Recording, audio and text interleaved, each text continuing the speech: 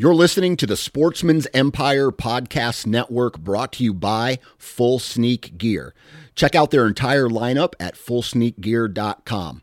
Also be sure to check out our entire stable of podcasts at sportsmansempire.com. Go Wild is a free social community created for and by hunters. Go Wild has recently partnered with Mountain Tough for a free 30-day workout program designed to get you in shape for turkey season called the Go Wild Challenge. Download Go Wild to sign up and let everyone know in a Go Wild post that you're joining us. Then, each time you do a workout, tag Go Wild and Mountain Tough to hold yourself accountable. Also, Go Wild will be attending the Great American Outdoor Show February 4th through the 12th. If you're in the area, stop by booth 412, meet the guys, and learn all about Go Wild. Visit downloadgowild.com and sign up today.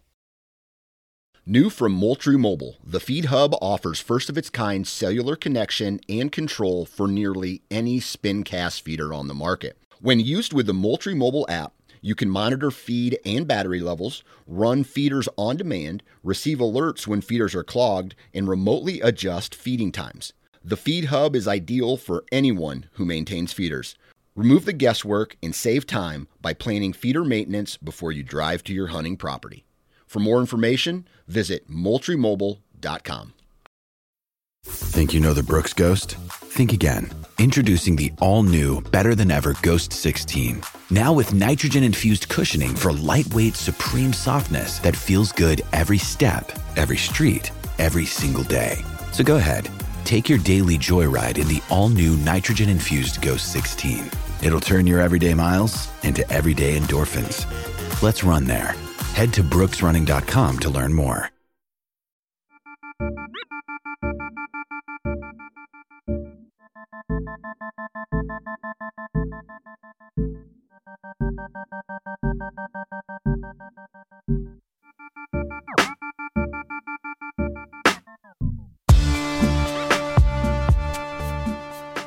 All right, ladies and gentlemen, it's the Nine Finger Chronicles podcast. I'm your host, Dan Johnson, and today we're going to continue a conversation that we had a couple weeks ago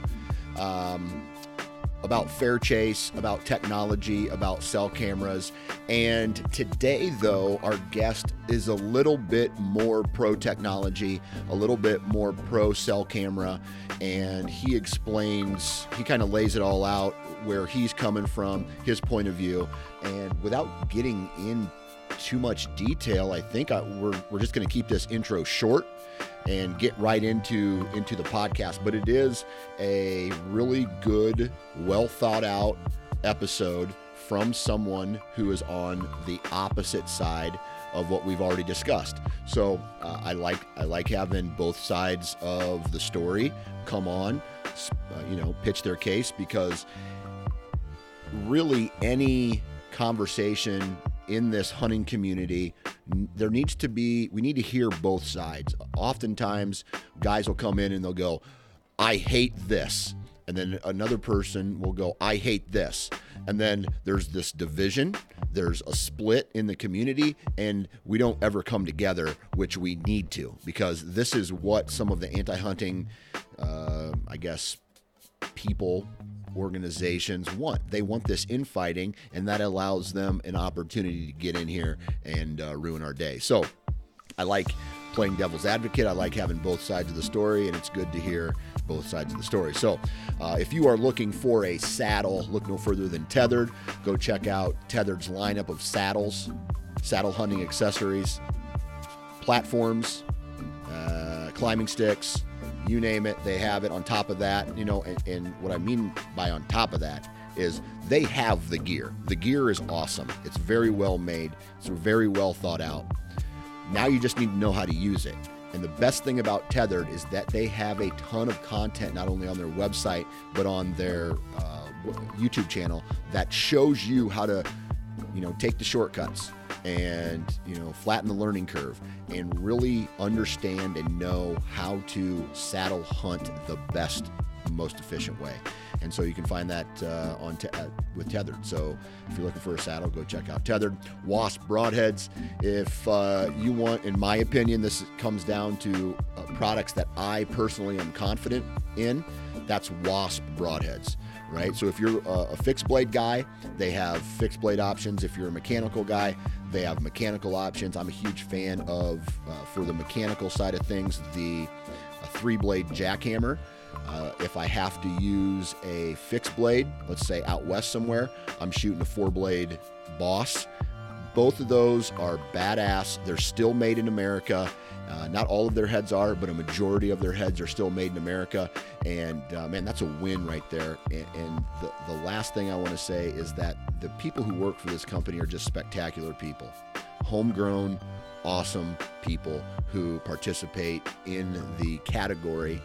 You know, they're bow hunters. They're hunters. And so they want to put out a really good product just as much as we want to receive them. So if you're looking for a discount code, 20% off, NFC20 Wasp broadheads. Next on the list, we have Hunt Stand. Man, if you want a reason to have your mind in the game more, you need to pick up Hunt Stand. And what I mean by that is Hunt Stand allows you to e-scout. It allows you to check out all of the stuff that you've journaled and documented with your time in the woods without having to be in the woods, right? And so that way, when you're basically studying for a test, and the test is the hunting season. And so Hunt Stand allows you to be in the game, and when the time comes to take that test, to get in the tree stand, to get out there and do some scouting, you've already been in the mindset for, a decent amount of time, and that's a benefit. So go check out huntstand.com, read up on all the functionality, and while you're there, check out the new Pro Whitetail platform. Tons of new functionality that they've just introduced, so go check that out as well. Last but not least, Vortex Optics. And with Wasp, I mentioned people who are participants in the activity. And so everybody at Vortex is either a hunter or into shooting sports, and that just makes for this perfect handshake between company and product and customer, right? So the products are designed by hunters, by sportsmen, by shooting sports enthusiasts for those types of people. And so if you have a question, or if there's an idea or whatever, you can reach out to Vortex. Someone will answer and take your concern seriously. And that's why they have top-notch customer service, top-notch products, rifle scopes, red dots, range finders, binoculars. I'm missing something here, but anyway, you get they're the number one.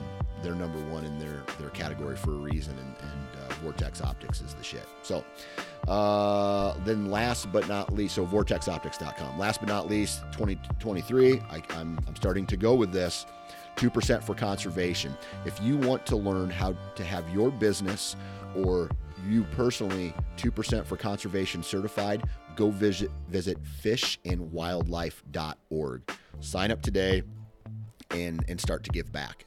And you can give back to whoever you want. If you love bugs and pollinators, I'm sure there's an organization out there for you that you can give back and allows you to get 2% for conservation certified.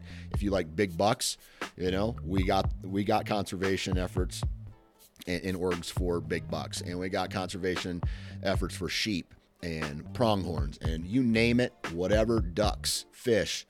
There's a conservation organization out there that will fit you perfectly, that will allow you to get 2% for conservation certified. So go check out fishandwildlife.org.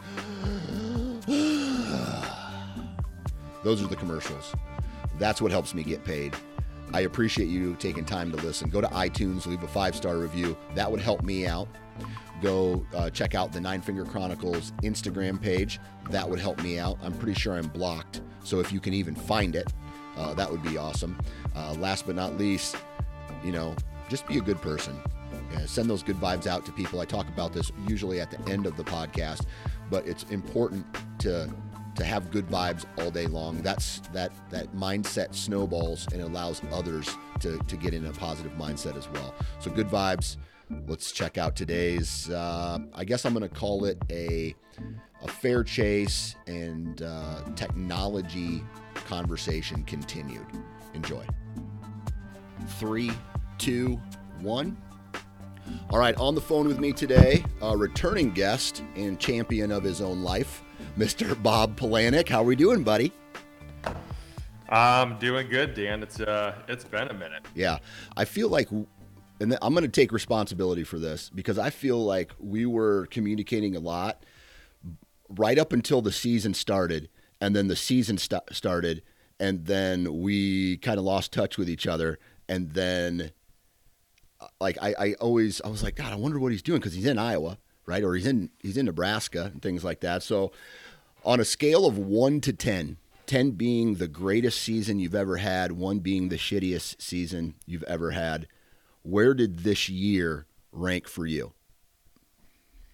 I'll probably an 8, maybe a 9. I think I've had 1 or 2 seasons better than this one. But as far as harvesting bucks or deer or whatever, it was good. I killed a buck in Nebraska and 1 in Iowa. First Iowa buck, so that was good to get the monkey off the back. But yeah, I didn't have like really great rut hunting and encounters. So yeah. Well, still got it done though. Okay, so but leading up, so I lost communication with you about, I want to say like mid-September, when we both, I went out west, you went out west. Did you or your wife do the elk hunt this year? My wife did. I wasn't able to get a tag. Okay. So we spent. Go ahead. No, I was just going to say, so you were kind of calling for your wife this year for elk. Yeah, very much so. Yeah. And how'd that turn out? Yeah. It was a really good hunt. I think we hunted for 9 days. Had a lot of really good encounters with bulls. The first few days of our hunt, it was warmer. It was probably like a high of 75, maybe even 80. And then a big weather front came in, and hunting really turned on. We had several encounters, but I mean, if I would have had my bow with me, I think I could have shot 2 cows and 2 bulls, but just because of the way the caller shooter setup was, she didn't have those same opportunities. So then that's just how it goes sometimes. But she put some good stalks on a couple cows. She got real close to shooting a bull. It's just hard. We're hunting dark timber, and her ethical range is probably only 40 yards. Where I'll shoot one out to 60 probably. So gotcha. But she knows, she's pretty tough. She draws 55 pounds, and she's a damn good shot. So I got no problems with her shooting an elk at 40. I say I got no problems with it. It's her choice. Right. All right. So no connection out in the elk woods out west. What state did you go to? Went to Idaho. Okay. And then, so this year on your plate, obviously you live in Michigan, so you're going to do a little hunting in Michigan. But Iowa, you drew an Iowa tag, and you drew you didn't draw it. You got a Nebraska tag. So leading up to the season, you were sending me some pictures of some pretty good deer. One in particular in Iowa that was a mega giant. But outside of that, let's talk about Nebraska first, because I think you guys headed there first. Yeah, we did. Yeah, I hunted Nebraska with my wife. I think, November 2nd to the 10th or something like that. Good hunt. I shot a buck. I shot a decent 8-point, I think like 3rd day. The weather was absolutely everywhere. I mean, the day we got out there, it was 80 degrees. Within 48 hours, I think it was 30. It warmed back up. We had a morning where my truck said it was 71 degrees. By the time I got into my tree that morning, I mean, from the time I was at the base of my tree till I got to the top of it, the wind completely shifted 180 degrees, and I felt the temperature drop at least 25 degrees. It was insane. So just a big front coming through. You look at the hourly forecast and it says it's supposed to go from 70 to 45 over the course of 3 hours, and I think it did that in a course of like 3 minutes. So yeah, just some wild weather, but we had some really good encounters. My wife, she hit a really big buck low, and he was at 45 yards. She thought he was at 40. She didn't have time to range. She just said she ended up taking hair off his belly, and we got pictures of him later that day, and he was fine. You couldn't even see a wound on him. So yeah. And so you connected on a good buck. Now, did you go all the way back to Michigan and then come back to Iowa, or did you just hop the river and go right into Iowa? No, I just hopped the river, went right into Iowa. I had my wife fly home, and that way I didn't have to drive back. And so it was just a time saver there. Iowa was really good. By the time we started hunting Iowa, I don't know, somewhere around like the 10th or 11th, but that cold front came through, and it was bitterly cold for, I don't know, 7, 8, 9 days. I don't think it ever got warmer than 30 degrees for 7 or 8 days. So you nailed it as far as weather was concerned. Yeah.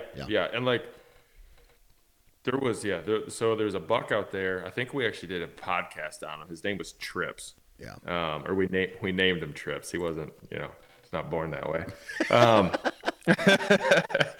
But he's like a 6-year-old deer. I think he had 6 brow tines. They were all anywhere from 6 to 12 inches long and just really heavy, really tall. Yeah. My buddy ended up, the first 3 days that my buddy hunted, there was 3 of us out there. Myself, my buddy Mike, my buddy Jay. My buddy Jay, it was his first year out there, and him and I did a scouting trip back in, I think early August. But he was hunting this area probably about a mile from where I thought Tripp's core area was. And lo and behold, the very first morning, he laid eyes on Trips for like 2 hours straight. Just watching him dog doze, run back and forth. Didn't really see him breed, but just nonstop running action. Yeah. And he saw him fight off like 4 or 5 different other bucks. And so he had an incredible first 2, 3, 4 days of hunting. He never caught up with Trips, and we never saw Trips again, but we all saw tons of mature deer and just a boatload of deer. And yeah, with the weather, it was fantastic hunting. Yeah. So. And then you connected in Iowa too, right? I did. Yeah. Kind of right place, right time. I had been staying off this pocket of timber for my buddy Mike that I've hunted out of state with, I don't know, 4 or 5 years now. And he was kind of being pretty lackadaisical about hunting it. He had slept in a couple mornings. He had bailed out one night early. So I was like, well, I'm not going to hold off on this block of timber for you to just continue to sleep in and whatnot. Right. So I moved in. I grabbed a tree stand, and there's about 1 inch of snow on the ground. I just saw a couple runs, and I just set up in between them.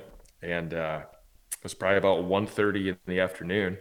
Got up my tree, pulled my bow up, knocked an arrow, and I had my release in my left pocket, and I had a bag of milkweed in my right pocket. And it's all hill country, and I've never used milkweed before, but I've heard all about it. So I started throwing milkweed out, and I'm looking at it off to my right. And I'm like, yeah, that is pretty cool how it all, swirls and does whatever. Yeah. At this point, I've been hunting for like 10 days straight. So like, I'm just kind of just there. Like I'm still like engaged, but anything's a distraction at this point. And I look over to my left, and there's a shooter coming at me at 60 yards. And I was like, oh shit, I don't have my release on. So I grab my release. I get my release on as good as I can. I turn, I grab my bow and clip on at the same time. And as I turn, as I pull my bow off the bow hanger, I draw, and he stops right at 10 yards. He's quartering at me, and I just sent it right into his front shoulder, and it exited out his opposite like armpit basically. And Yeah. I mean, he was dead running. So Yeah. that was pretty cool. Nice. That was cool. Nice. That was my first Iowa buck. That's I had hunted. That was my third year hunting Iowa, and I've been holding out. And I was kind of ready to shoot even like a 120 class or something like that. But he scored. He was a big mainframe 8 with a split G2. I think he had like 8 or 9 inch brow tines. He scored 139. So Iowa didn't give me the 140 mark, but That's all right. That's all right, man. Stair step it up. yeah, exactly. But the cool thing is that on that property you guys were chasing like a booner for sure. So a couple big deer, and so it sounds like that Nebraska farm. We've talked about that Nebraska farm for God, I don't even know how many years now, and it sounds like you guys are really starting to figure it out when to go, where to be, and putting yourself in the right position. And it sounds like you guys are just going to start snowballing success here, not only on the Nebraska farm but the Iowa farm too. Hopefully, yeah. That Nebraska farm, I think EHD kind of hit that area pretty bad 2 years ago. Just a real big drop in deer population. It used to be not every hunt would you see 20, 30, 40 deer, but, in a week of hunting, you'd at least have 3 or 4 hunts where you'd see that many deer in one day. And now you're lucky to see a dozen in a day. But there's still some good mature bucks there.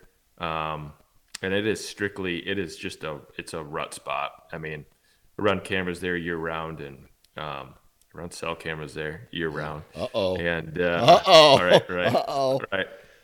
And mature bucks don't really move in there till the very, very end of October. Yeah. So yeah, it's really not worth. I mean, with Nebraska, you can go out there September 1st, and it's just like there's no point. Not for that farm, at least. So yeah, for sure.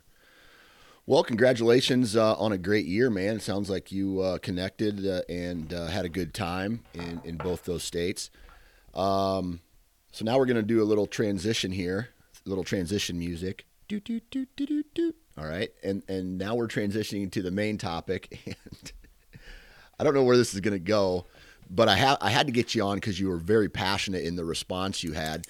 So Byron Horton, one of the network providers here on the Whitetail Experience, he has some views on cell cams, and he has some views on this fair chase topic.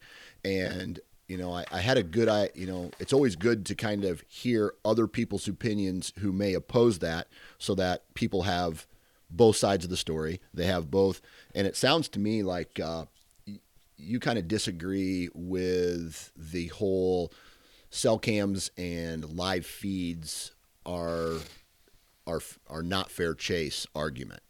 And so that's what I kind of want to get in today. And actually, you sent me a whole bunch of talking points that I looked over, all valid. And so I kind of want to have this conversation on this pro cell cam, pro live feed, again, trying to define what fair chase is type of conversation. And I think it's just good to get this all off of our chest and just have these conversations. Because if you don't, then it's just, well, I disagree on this and I disagree. And it just gets down to politics again. And when you disagree just to disagree with someone without hearing their opinions, then it does nobody any good. So, Bob, do you have like a starter conversation or a starter topic that you want to touch on that gets the ball rolling on this conversation? I do. I have a whole page of notes. First of all, a couple disclaimers. I've met Byron. I like Byron. I've listened to him on his podcast. He's a great dude. I just have simply differing viewpoints. That's all. I try to respect everyone's opinion. The other thing is, I'm not sure that I think a live stream is fair chase. I just think that the reality of live stream is different than what you guys were talking about. Okay. I'm not seeing the realistic application of it in the field being as useful as what you guys were discussing, even what Mark Kenyon was talking about. And I'm coming from a place of strictly bow hunting. Okay. I'm not talking about cell cams and live stream and ever having a rifle in my hand. I typically don't rifle hunt because in the state of Michigan, we have this beautiful thing called steelhead. So I don't have to bother myself with rifle hunting during steelhead season, which typically starts out in November. Okay. Anyway. But wait a second. All right. So if we're going to put the parameters of bow hunting on this conversation, I do have to talk to you about the rifle aspect of it, though. Okay. Right. Because there is and probably will be people who, hey, I'm sitting on my couch. Oh my God, I'm going to live stream this food plot. Oh my God, there's a deer shows up. I'm going to grab my rifle, completely legal to do this. I hop over a hill, and he's standing there. I pop him, and I shoot him, and he's dead, right? And so, when you're able to go at a longer distance like that, or able to use the technology like the example given, does that muddy the waters for you at all? Yeah, I mean, I'll play with your scenario. So I don't live in a place where I can just go from the couch to up over a hill and shoot a deer. I'd have to drive to it. And it'd be a half-hour drive. And I think that's probably a lot of hunters don't live on their hunting property. I got to imagine. I don't know that statistic. Now, I think that technology actually already exists. I know it does with Exodus cameras. They have an on-demand feature, and you can if you put the cell cam on demand, you can take a photo whenever you want. Yeah. That's been around for at least 2 years. Yeah. So that's not really any different in my opinion. If you're gonna sit there and watch, I would assume a live feed would. It depends on the technology. Does a live feed turn on when the camera is triggered, or is it just always continuously streaming? If it's always continuously you can go onto streaming, the app. You can go onto the app. You can hit a button, and it's basically FaceTiming the woods for you, right? So you get to see through the live video of whatever the camera is pointing at.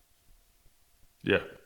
I'm not big into that aspect of it, especially with a rifle. As a bow hunter, I could live stream deer all the time, and for me to still get within 30 yards of them and them not detect me from the ground, I just don't see that being realistic. I'm not that good of a hunter. I'm not that stealthy. You see what I'm saying? Yeah. It'd be hard to sneak up to a buck. Even it doesn't matter if you glass them or if you FaceTime them or whatever. You still, as a bow hunter, you still have to get within probably 40 yards of that deer. Okay. Good luck. I'm not. I can shoot deer from the ground, but I haven't had a lot of success with that.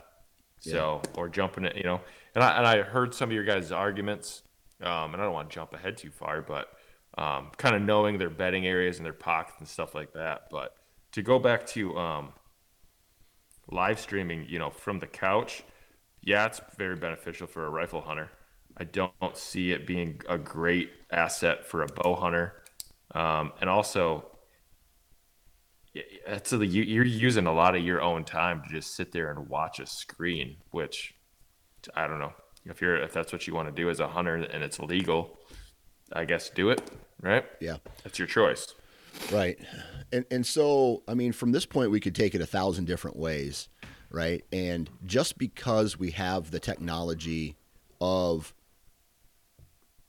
live streaming, from an ethics standpoint, because a lot of the times, and we've had this conversation before, technology advances faster than ethics do. And so, do you think that what we've discussed is ethical? If a guy has the ability to do that with a gun, or let's say he knows his property good enough And let's just say he has patterned this deer through trail camera data. He gets a trail cam, instant cell cam pick, which allows him to then drive 30 minutes, pop into the woods, sit on the opposite side of the farm where this deer is coming through, and then get up in a tree before he gets there and shoot him. Is that ethical? It's legal, but is it ethical? Right. Well, I'm just going to give you a real life situation that happened to me. In 2021, I have I call it my work property. I do wastewater treatment for a living. This wastewater treatment plant that my company operates, it's on 50 acres of timber, but like the facility only takes up like an acre. And it's surrounded by 50 acres of pretty decent hunting property in Michigan. And it's open to the public, but it's gated off and it's blocked. One side's blocked by a highway, one side's blocked by like unhuntable school property. So like it's a very unique access situation. Anyway, I had cell cams. 2021 was the first year I really ran cell cams. I had a food plot strip I put in, and I had a community scrape that I had a cell cam on. I think it was like October 18th at noon. I got a picture of the top buck on that property. I had no intentions of hunting that evening, but I had all my stuff with me in my car because, it's bow season, right? So I jump in a tree that night. I had a tree stand already set up, probably about 80 yards from that scrape, from where I got that picture. Lo and behold, half hour before it got dark out, that buck comes out at 25 yards, hits that food plot. I shot him. Yeah. Nice 10-point, probably the biggest Michigan buck I've shot. Would have never hunted that night. It was like 60 degrees. Yeah. Not a cold front, just a typical day. I had concerns preseason about that situation. Let me tell you what. That buck coming out, hearing him get up out of his bed, stepping right out on that food plot, I didn't have a shot at him for like 5 minutes because he was behind a couple different trees. And then putting a shot on him and recovering him with my wife, I don't ever recall feeling like that was an unethical situation. Okay, gotcha. I didn't really feel dirty about it. And then I'll just give another scenario. One second on that scenario. Were you, like, when you got that picture of that number one buck on that property, and you said, holy cow, I have the ability to go hunt this deer now, did you get hyped up about that hunt that night? Yeah. Okay. Oh, yeah. And so the excitement level was there because you knew a deer was there. And so maybe as opposed to, let's say, like a rut hunt where you lose track of a deer, you're going in blind to a spot, and you're like, I can see from an excitement level that just being like, oh, dude, it's on tonight. He's close. Edge of your seat. Yeah. Right? You're on the edge of your seat because he's there. And I didn't know how far he moved through. I don't know. I was like, what is this buck doing at noon on a 60-degree day while it's sunny out? No weather pattern to speak of. And I think it was October 18th. So it's not like it was, and he didn't even really hit the scrape. He just kind of walked through. So I didn't know if he even bedded down nearby. I didn't know if he just kept walking. He hadn't even been around for probably 2 or 3 weeks. So yeah. All right. So what was go for the next example. So later that year, out in Nebraska, I was after a really, really big 10-point, and I don't know, it's like November 11th or something like that. And at like noon, 1, 2 o'clock, something like that, I got a picture of him heading north. He was on the north side of the farm, and he was heading north. And I had, because of the wind, I had already predetermined that I was going to hunt a southern stand where I had an encounter with him 2 days before. Because of that trail cam picture, I went to the north side of the farm. Okay. My wife, I never ran into him. My wife was tagged out. She drove into the farm to pick me up, and she got there like an hour before it got dark out. and that buck was walking in front of where I would have been sitting had I stuck to my original plan and not gotten that cell cam picture. I gotcha. So a cell cam led me away from an opportunity. I'm not going to say it led me away from killing that deer, because who knows? I don't know if I would have shot opportunity, but where she drove by to pick me up is, it's 20 yards from a tree stand, and there's a little opening there. So it's hard to quantify how often a cell cam photo leads you away from an opportunity at a buck. We can always quantify cell cam photo leading to a kill, but you can't always quantify it leading to a missed opportunity. Yeah, that's a great point. That was one of my arguments when I was listening to you and Byron. It's like, it's not as cut and dry as you guys are making it out to be. Yeah, and I agree with what you're saying, because I don't know how many times in my life I've been in what I felt has been the right spot. And just to take the cell camera out of this, before I was using cell cameras, how many times I've seen let's just say a big buck headed right towards me, and I go, it's on, and he does something and takes a left turn and drops down a ridge, crosses a field, and doesn't ever come by me. And so we have to understand that deer are still in control of their own movement. And it's not like a video game where if you get this picture there, it's guaranteed to come by at this point. So, yeah, I completely get that. And so you've just provided two examples, one that is positive and then one that is negative. So it's great that, it's great that you've provided the possibility of the positive. The positive thing happening, but then also the realistic outcome of, just because you get a cell cam pic doesn't mean you're going to get, have contact with that. And I think what will happen is the more these scenarios play out, positive or negative, we'll start to see trends, and everybody will, if you're a numbers guy, you will see the numbers in favor or against whatever it is that you accomplished, right? Because some guys could say, dude, it's helped me 90% of the time. So they're going to say, dude, cell cams helped me 90% of the time. Or it could be like, hey, dude, I've gotten it. I made the decision. He showed up somewhere else, maybe on a different cell cam. And so it was a negative interaction. So, it's just like, it can happen both ways is what I'm getting at. Yeah. Well, a comment was made about drones, right? Drones used to be legal just 5 years ago or 4, whatever it was, and they made them illegal.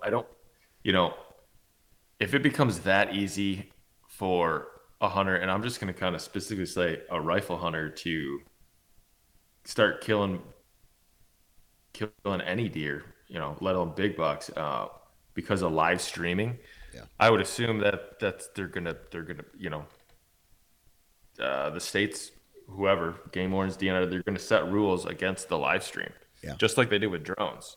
So I don't know. I would like to think that. So whatever would make it I guess more fair to the animal is probably what the authorities will abide by.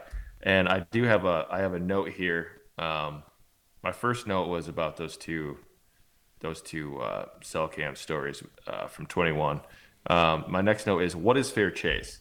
And there is no definition. Boone and Crockett says, no improper or unfair advantage. There's things that say there's the Wikipedia, like free ranging, fair chance to escape. The no improper or unfair advantage, I guess, that's an opinion, right? Right. Is a bow today an unfair advantage compared to a bow 30 years ago?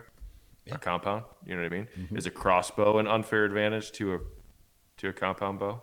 So I don't know. There's another point that I have written down: fair chase. Are people worried about fair chase as being fair to the animal, or are you worried about having a fair opportunity versus another hunter? Yeah.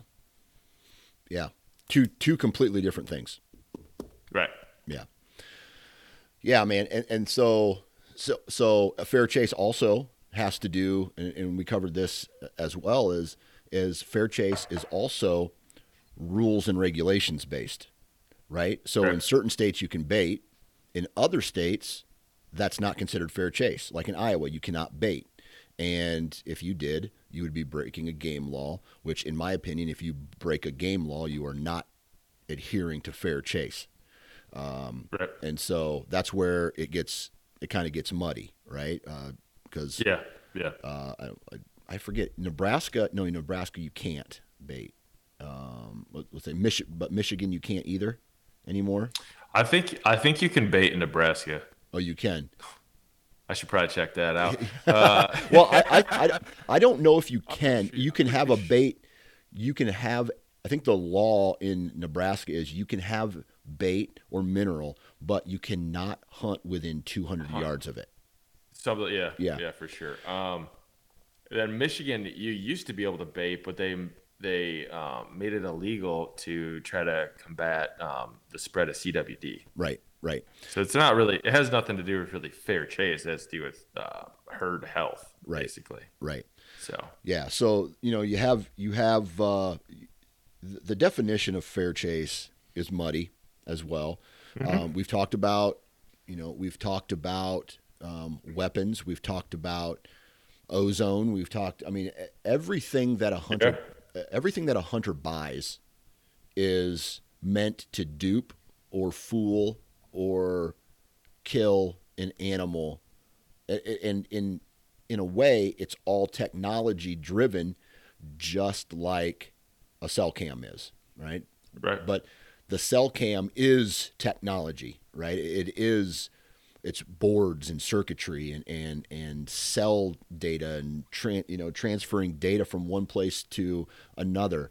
When camo, we don't think of camo and a compound bow or a rifle really as technology because they've been around for so long. Like the compound bow, yes, it's evolved, but it's not anything brand new, right? It's been around for Right. 30 some years now.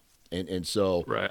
I think that's where anything new, I mean, at some point, I remember talking to a guy, man, on a real early episode where he was a bow hunter, trad bow guy, and then this was like I don't even know when the compound bow was introduced, but there was a huge uproar in the hunting community and the archery community about this shouldn't be legal because they were throwing arrows so hard, at the target.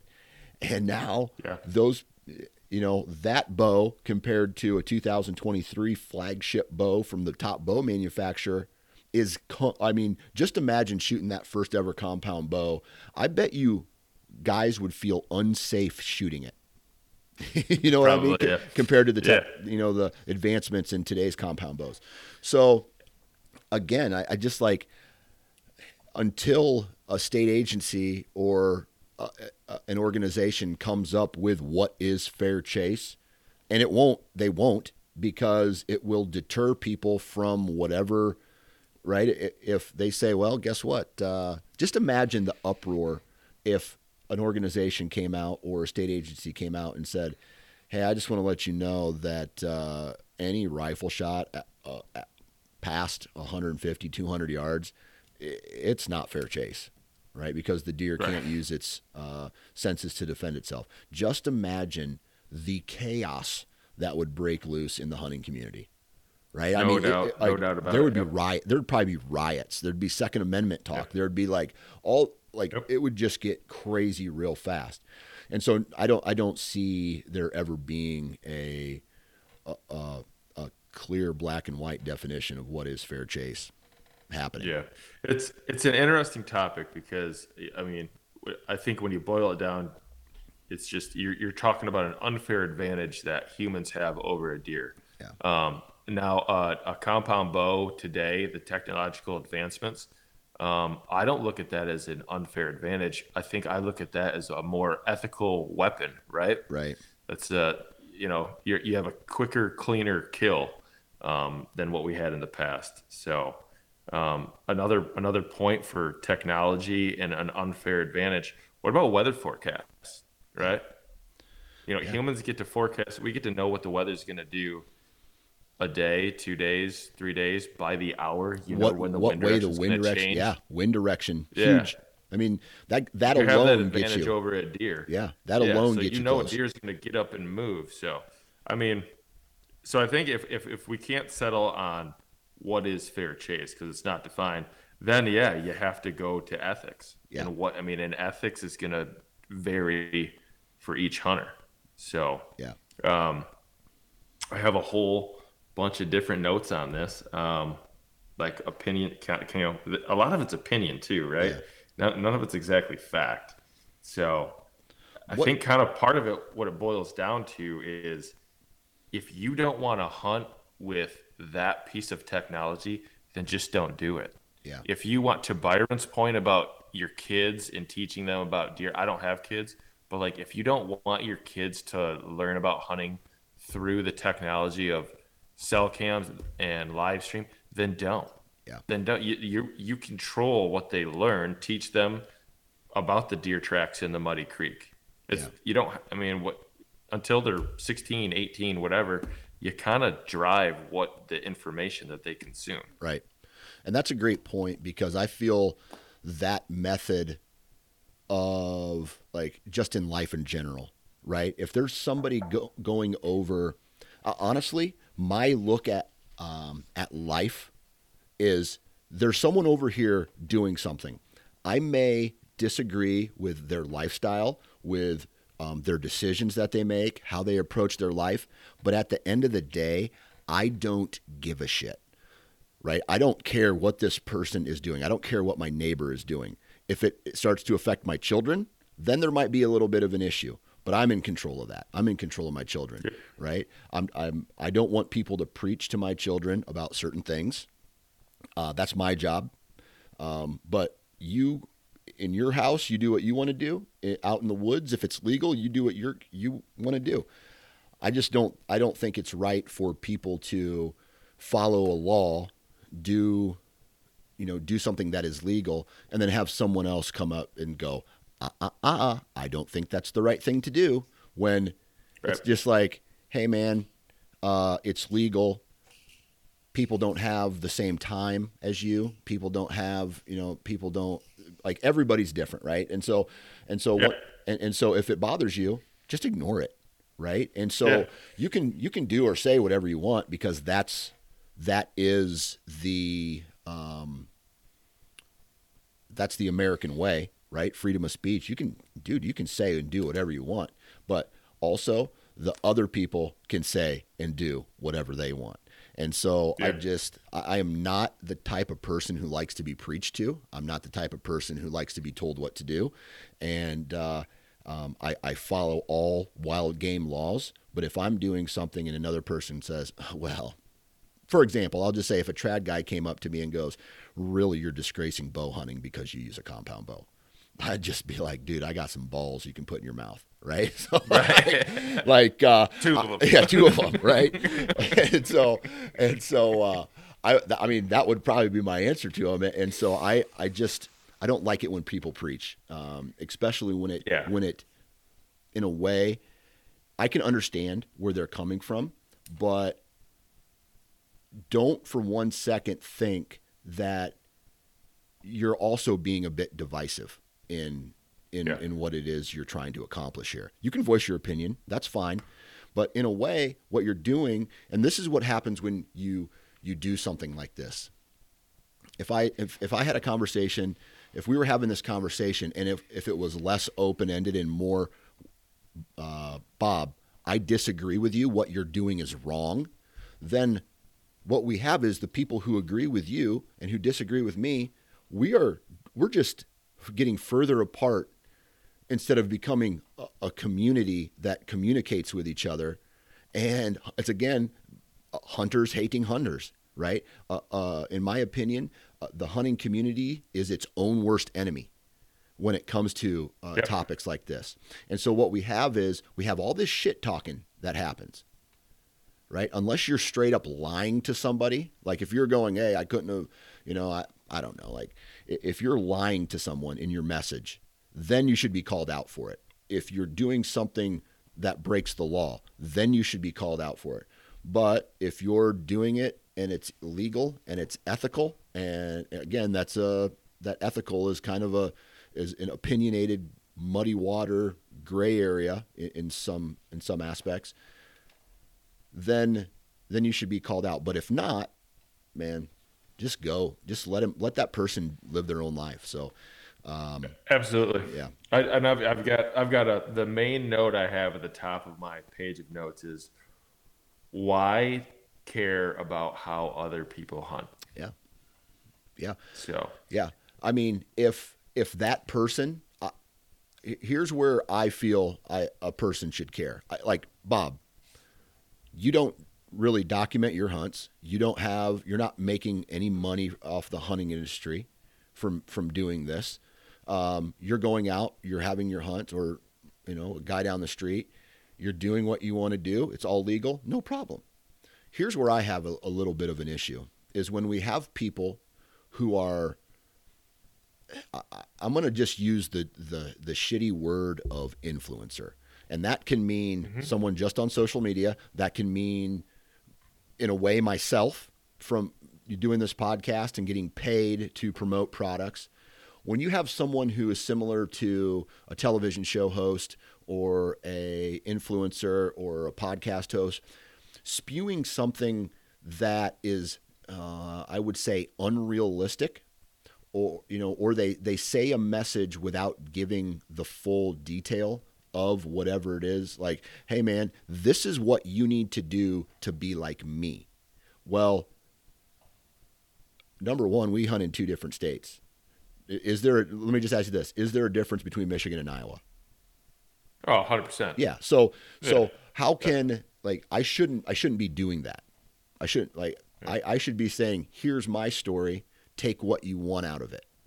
But I shouldn't be propping that up to people who are maybe uneducated about the whole thing. I mean, most people, I would assume, have the ability to weed out bullshit information.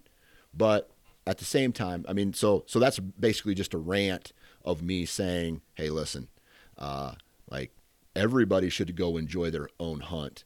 Share your stories. Talk about the tactics and the tips and things like that. But just also know that there is a responsibility to be truthful about how you do it, when you do it, and not to prop it up on revenue. Yeah. So, I mean, you're hitting on a topic that I would love to dive a bit further into. I mean, another argument I've heard about this cell cams and technology and whatever it might be is we're getting away from the traditions of hunting and why we hunt and this and that. And I hear it from influencers. I hear it from social media. Mark Kenyon just had a big, long thing on live streaming. And I respect Mark. I know Mark on a personal level. My wife went to high school with him. So nothing bad about Mark, but in my eyes, as not being part of that community that gets paid, I don't get paid because I deer hunt or I post photos of dead animals. So if we're worried about cell cams and live streaming, ruining moving us in a direction away from the traditions of hunting and why we hunt, then let's get off social media.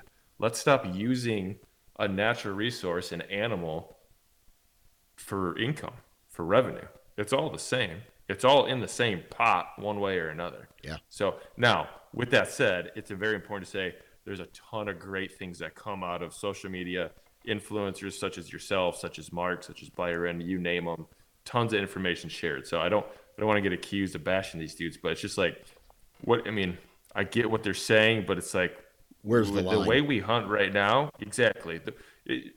Deer hunting was never meant to be shared instantly on social media. I mean, in my opinion. Yeah. So Yeah. It's a weird place that we're in right now Yeah. And I with think, the industry and technology. yeah. And a lot of it has to do with, oh man, I just lost a really good point.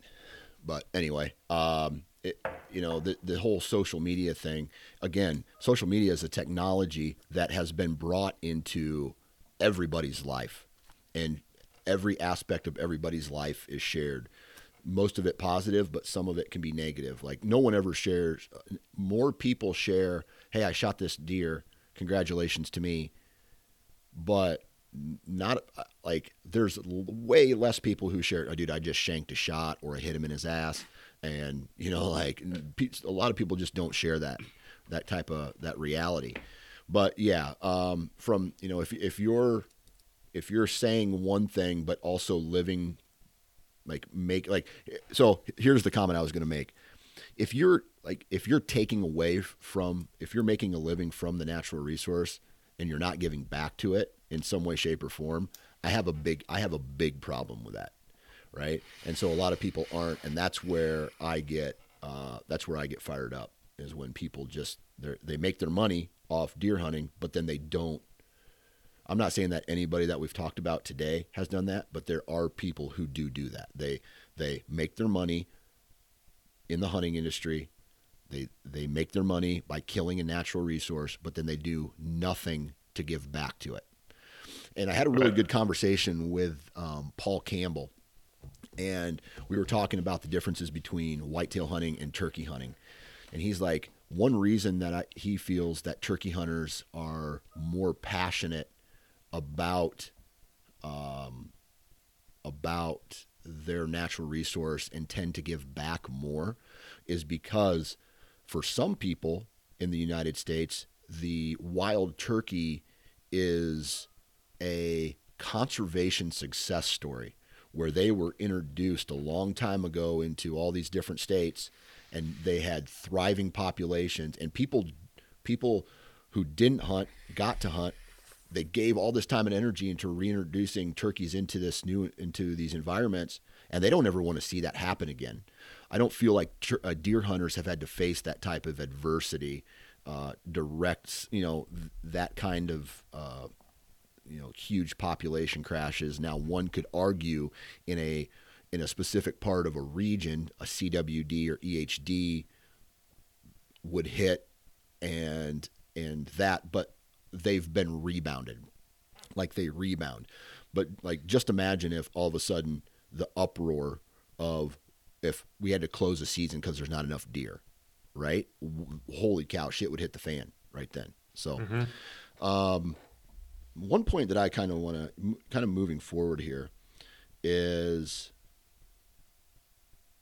the argument. Me and Byron got into a topic about hunting, like whitetail hunting becoming a rich man's sport and having disposable, like people with more disposable income have the ability to go out and spend, obviously, and really what it comes down to is spend more of their income on deer hunting. So let's just say, I'm going to use the only example I know how, an attorney, a doctor, a NASCAR driver, a country music sensation. They all have a lot of money.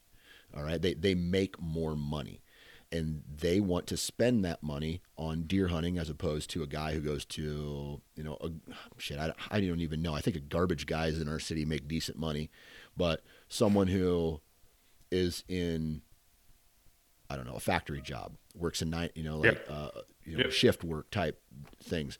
And so they don't make as much money, and and so they have less money, maybe the same percentage, but less overall dollar to spend on hunting. And it sounds to me like you have your opinion on this.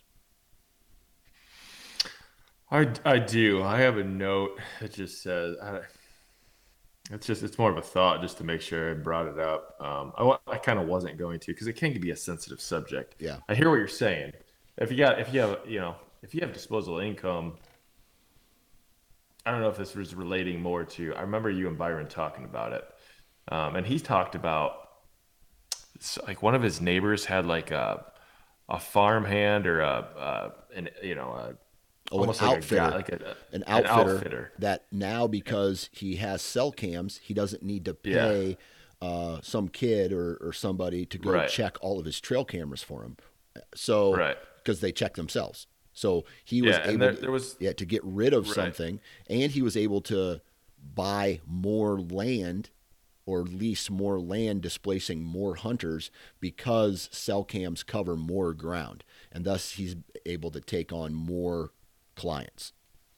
right. And I don't want this to sound dumb, but like, isn't that America? Isn't that like the what we're based off Mm-hmm. of? We're based off the opportunity, and isn't America like one of the best countries in the world to hunt? You go to Europe, and it's like I think it truly is like you have to be part of a club. Yeah, There isn't public land over there. right. I think it's Australia, Canada, and the U.S. that have like all the public land set up, right?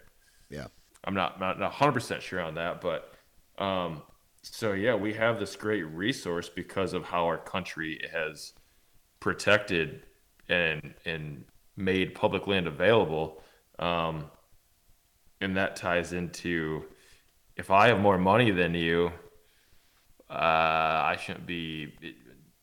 shouldn't suffer any penalties that I can afford more land or more cameras or a better bow or whatever it mm-hmm. might be. Um, Yeah, and then I mean it's kind of the adage of you want more money, work more, work harder. yeah, I don't know. It's America. So especially right now, I mean it's a different topic, but right now where there's like two jobs available for every one person that's unemployed. I mean it's the labor market right now is kind of crazy. yeah, So yeah, I'm in management and we have guys leaving all the time for higher paying jobs. yeah. So um, it's a weird. I mean, McDonald's is paying $20 an hour. It's kind of a weird. Right, I right. don't know. The money aspect, the money part of it, just it's not really. I don't know. Probably didn't do a good job of talking on that one. You just don't feel that. So here, let me just I'll say my piece on this.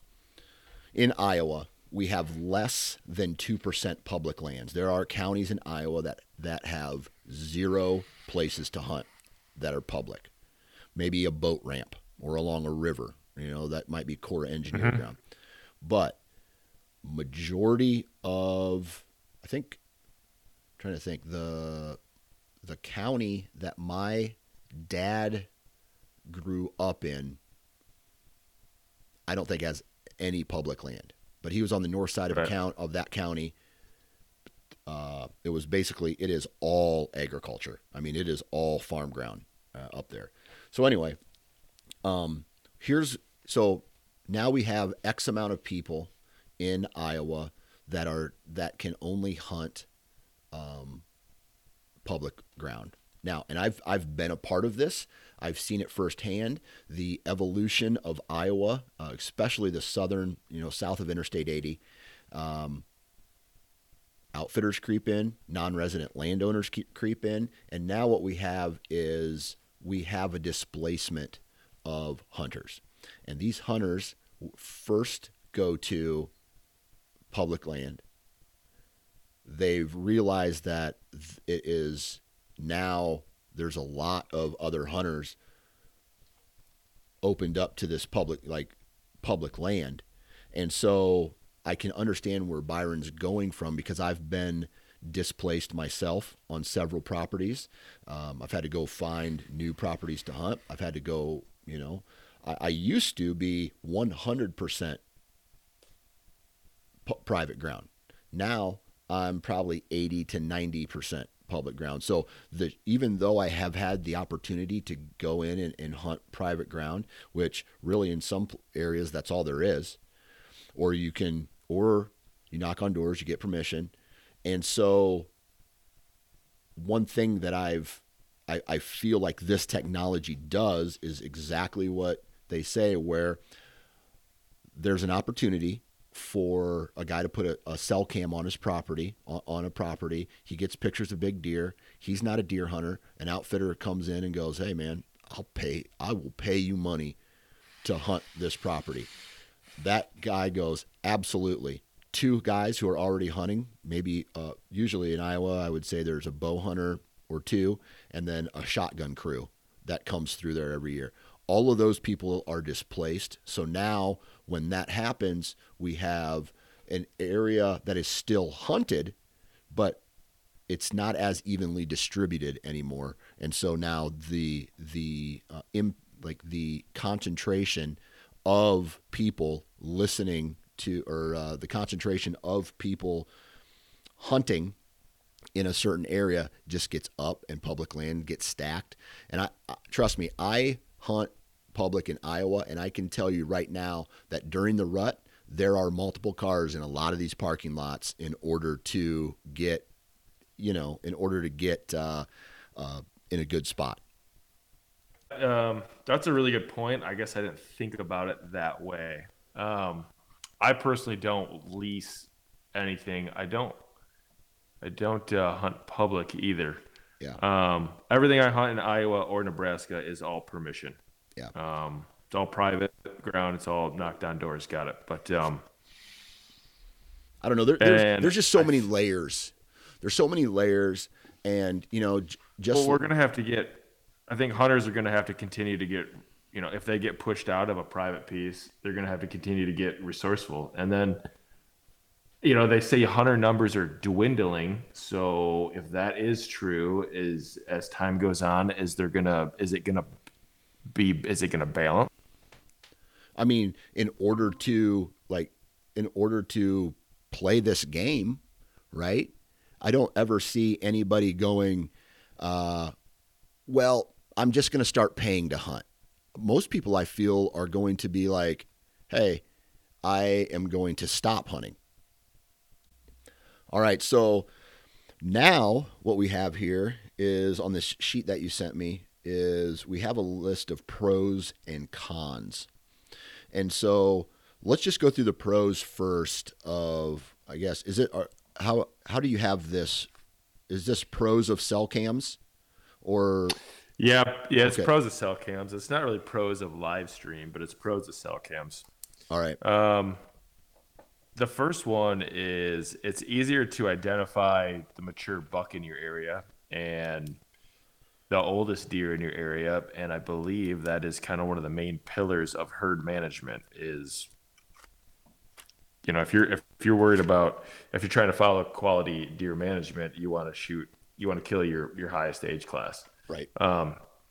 Whether it's trail cameras or cell cameras, either one, they're a giant, they're an awesome tool for that. Right. So basically being able to identify specific deer, and I mean, you could elaborate that into herd health. You could elaborate that into different species like turkey reproduction, fawn success rate, total herd numbers, sex ratios. If you wanted to, as far as just monitoring deer in general, it's a huge pro. It is. Yeah. It also during hunting season or even during any part of the year, it can keep you off of your hunting property because you don't need to be there. Which when you are on a piece of hunting property and you bump deer, that is stress on a deer herd. Yes. And stress on a deer herd is not healthy for them. Yeah. Whether it be the winter time, you bump them, it's deep snow, whatever it might be. There's not a lot of food for them. Even hunting season, if you're going in and checking cameras, you might bump them off your property, and maybe they get hit by a car. Maybe they, another hunter has an opportunity to harvest. So we could say we could call that pressure management. Yeah, you could. Reduction of stress on a deer herd. There you go. I know a lot of biologists talk about if you remove stress from a deer herd, watch their antlers get bigger. You know what I mean? Yeah. So. Yep. Absolutely. I think the biggest one, the biggest advantage, the biggest pro is guys that have, or not guys, but guys or gals, hunters that have a family, that have kids. I got a buddy I was talking to about this exact topic. And he's like, dude, I've got a 10-month-old and a 3-year-old, and a wife that's kind of a little bit more demanding on my time than I would desire. And you know, and he's got a family property. It's 200 acres in northern Michigan.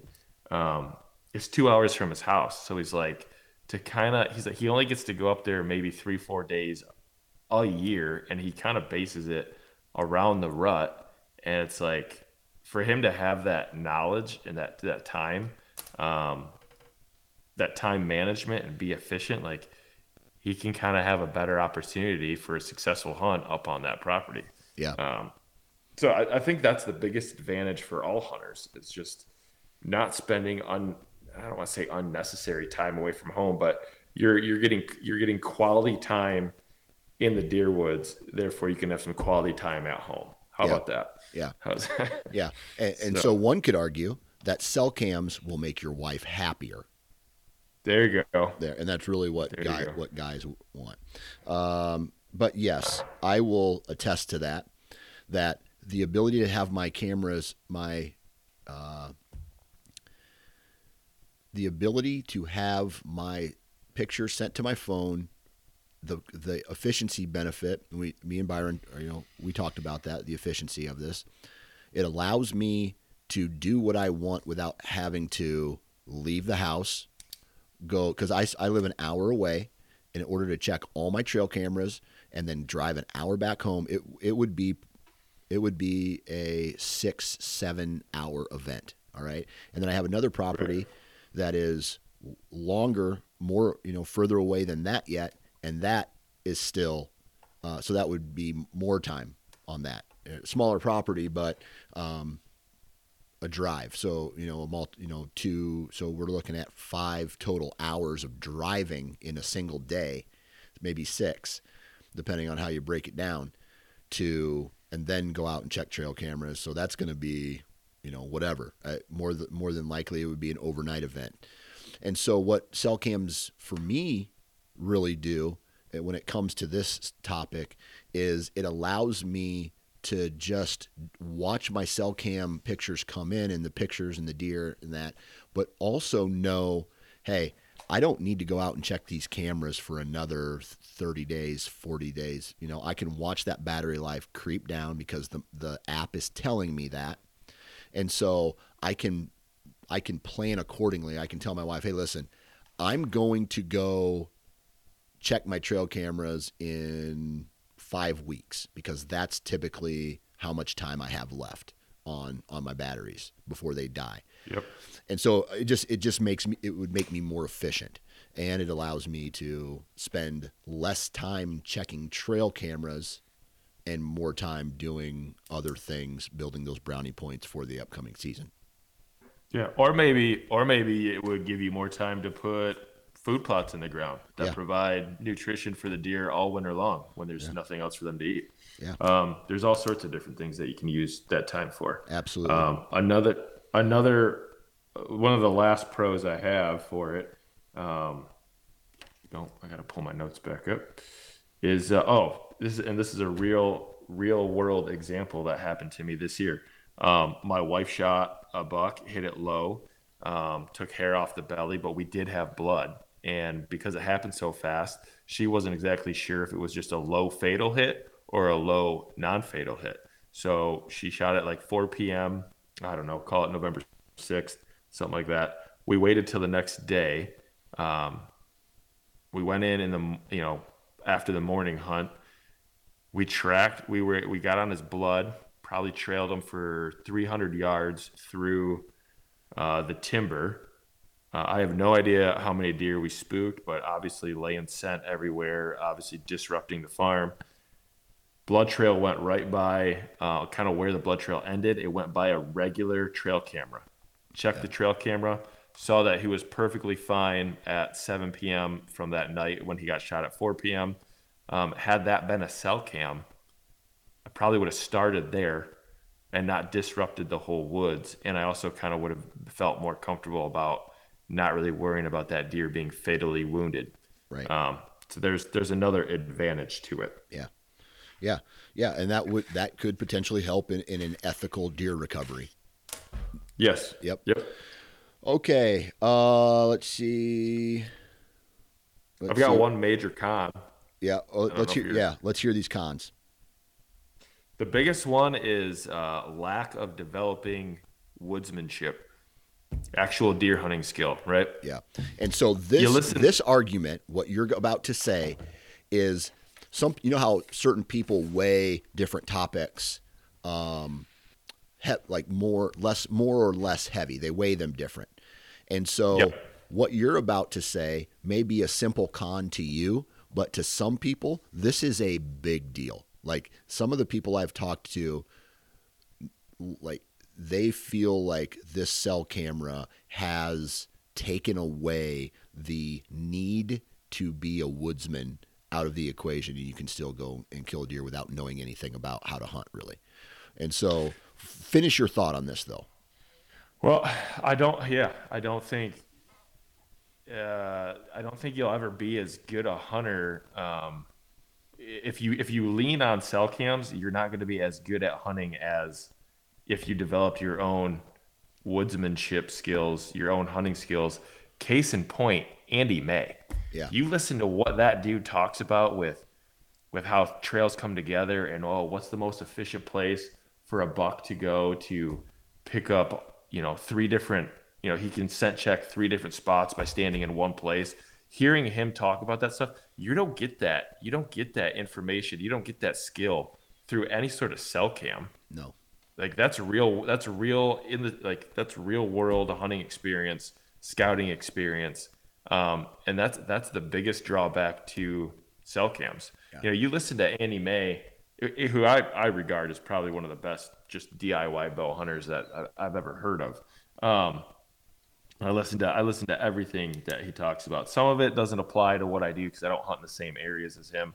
Northern Michigan's never gonna hunt like Iowa or Kentucky and some of the places like that. But if I'm going to Iowa, I'll listen to his Iowa strategies. But anyway, oh shoot, I lost my train of thought. Con, so woodsmanship. Yep. Still. Yep. Okay. So. No, but I think we understand the point that you're getting at here is a cell cam cannot replace observation, slowing down, Yep. observing, and absorbing how deer move through the terrain, any terrain. Yep. I got my thought back. So Yeah. I listened to Andy May talk about it, and the way he got so good at hunting is he spent every waking moment when he was younger scouting, hunting, just consuming all things deer hunting. Yeah. And that now he doesn't have to spend as much time doing it. It's just he has that base knowledge. He has that foundation. And it clicked with me because I spent my younger years steelhead fishing. I mean, every waking moment, I was cutting class, I was skipping high school, I was skipping college, and I was going steelhead fishing. And now, today, steelhead fishing is something that's very easy for me and I'm very successful at. And I listen to guys that are getting into it that talk about, catching a steelhead's like catching a unicorn. And I'm like, yeah, it's not that hard, man. But I have that base knowledge. I have that foundation, and I relate it to what Andy May was talking about. It's like, shit, I mean, for me, it's like I'm starting where he was maybe when he was 16, 17, 18, 19, 20, something like that. I'm starting that as a 35-year-old.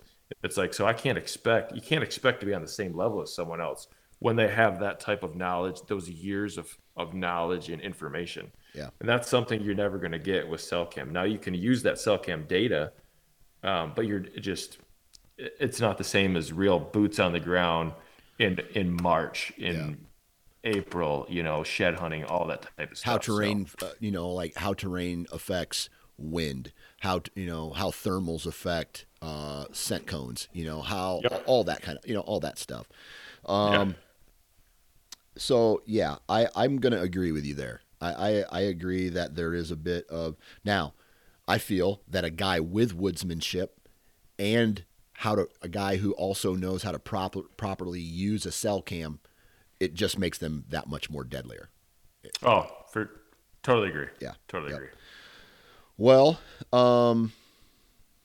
And honestly, yeah, if you don't, if you're getting into hunting and you don't want to develop your woodsmanship and you still want to be successful, then yeah, I guess trail cameras, cell cams, whatever it might be, it's a great tool to lean on.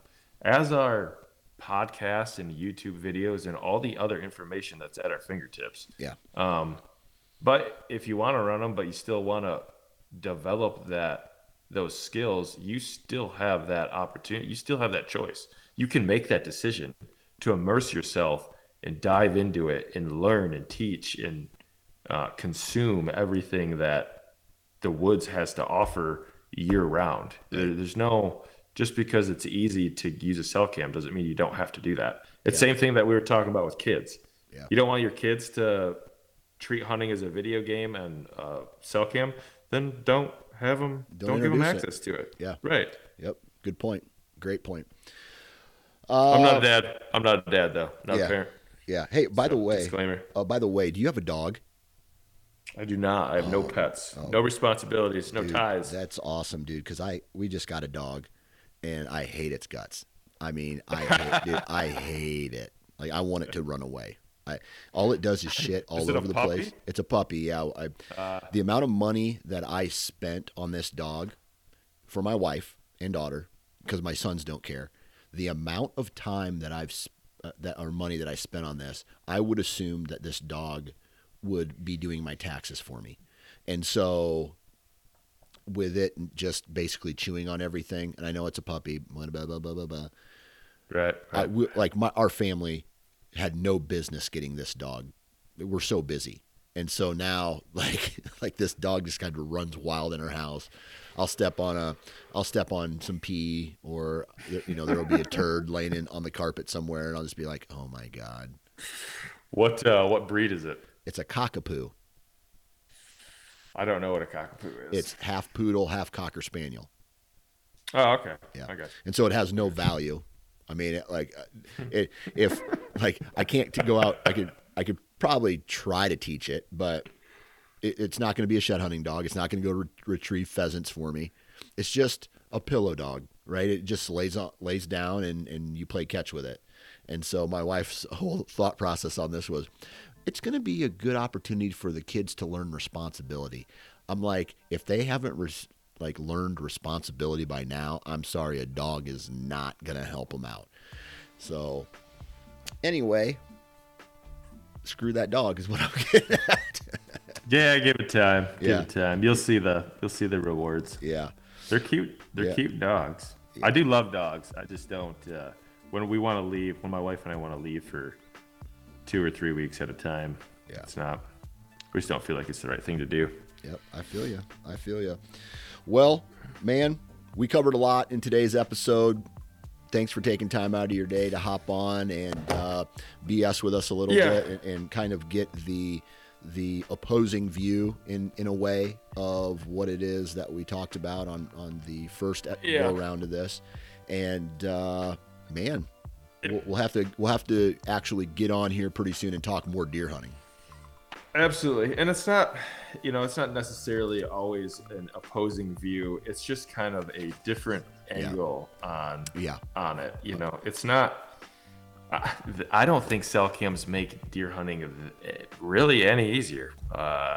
Maybe I'm just not I'm definitely not a great hunter. I'm average at best, but bow hunting could be just a touch easier, and I'd be okay with that. So. I feel you. I can understand that. All right, Bob, man, appreciate your time. All right. Thank you, Dan. And there you have it. Huge shout out to Tethered Wasp, Hunt Stand, and Vortex. Also be sure to check out fishandwildlife.org. Huge shout out to Bob for taking time out of his day. He's passionate about what he does. And, dude, you got to have both sides of the story. Whether you agree or disagree, we have to learn how to communicate with each other. And that is the most important thing. And so, huge shout out to Bob for taking time out of his day. Huge shout out to each and every one of you, man. 2023 is going to be a good year. Let it be a good year. Make it be a good year. Do your scouting right now. The time is now to get out and look for all the I'm going to do a podcast on this here pretty soon. It's going to be a very quick one. because although the information's already out there, it's also good to have a reminder that this time of year, while the vegetation is off and the hunting seasons are done, is the best time to get in the woods and do your scouting. So that's it. Good vibes in, good vibes out. And if you're going to be in a tree, wear your damn safety harness. We'll talk to you next week.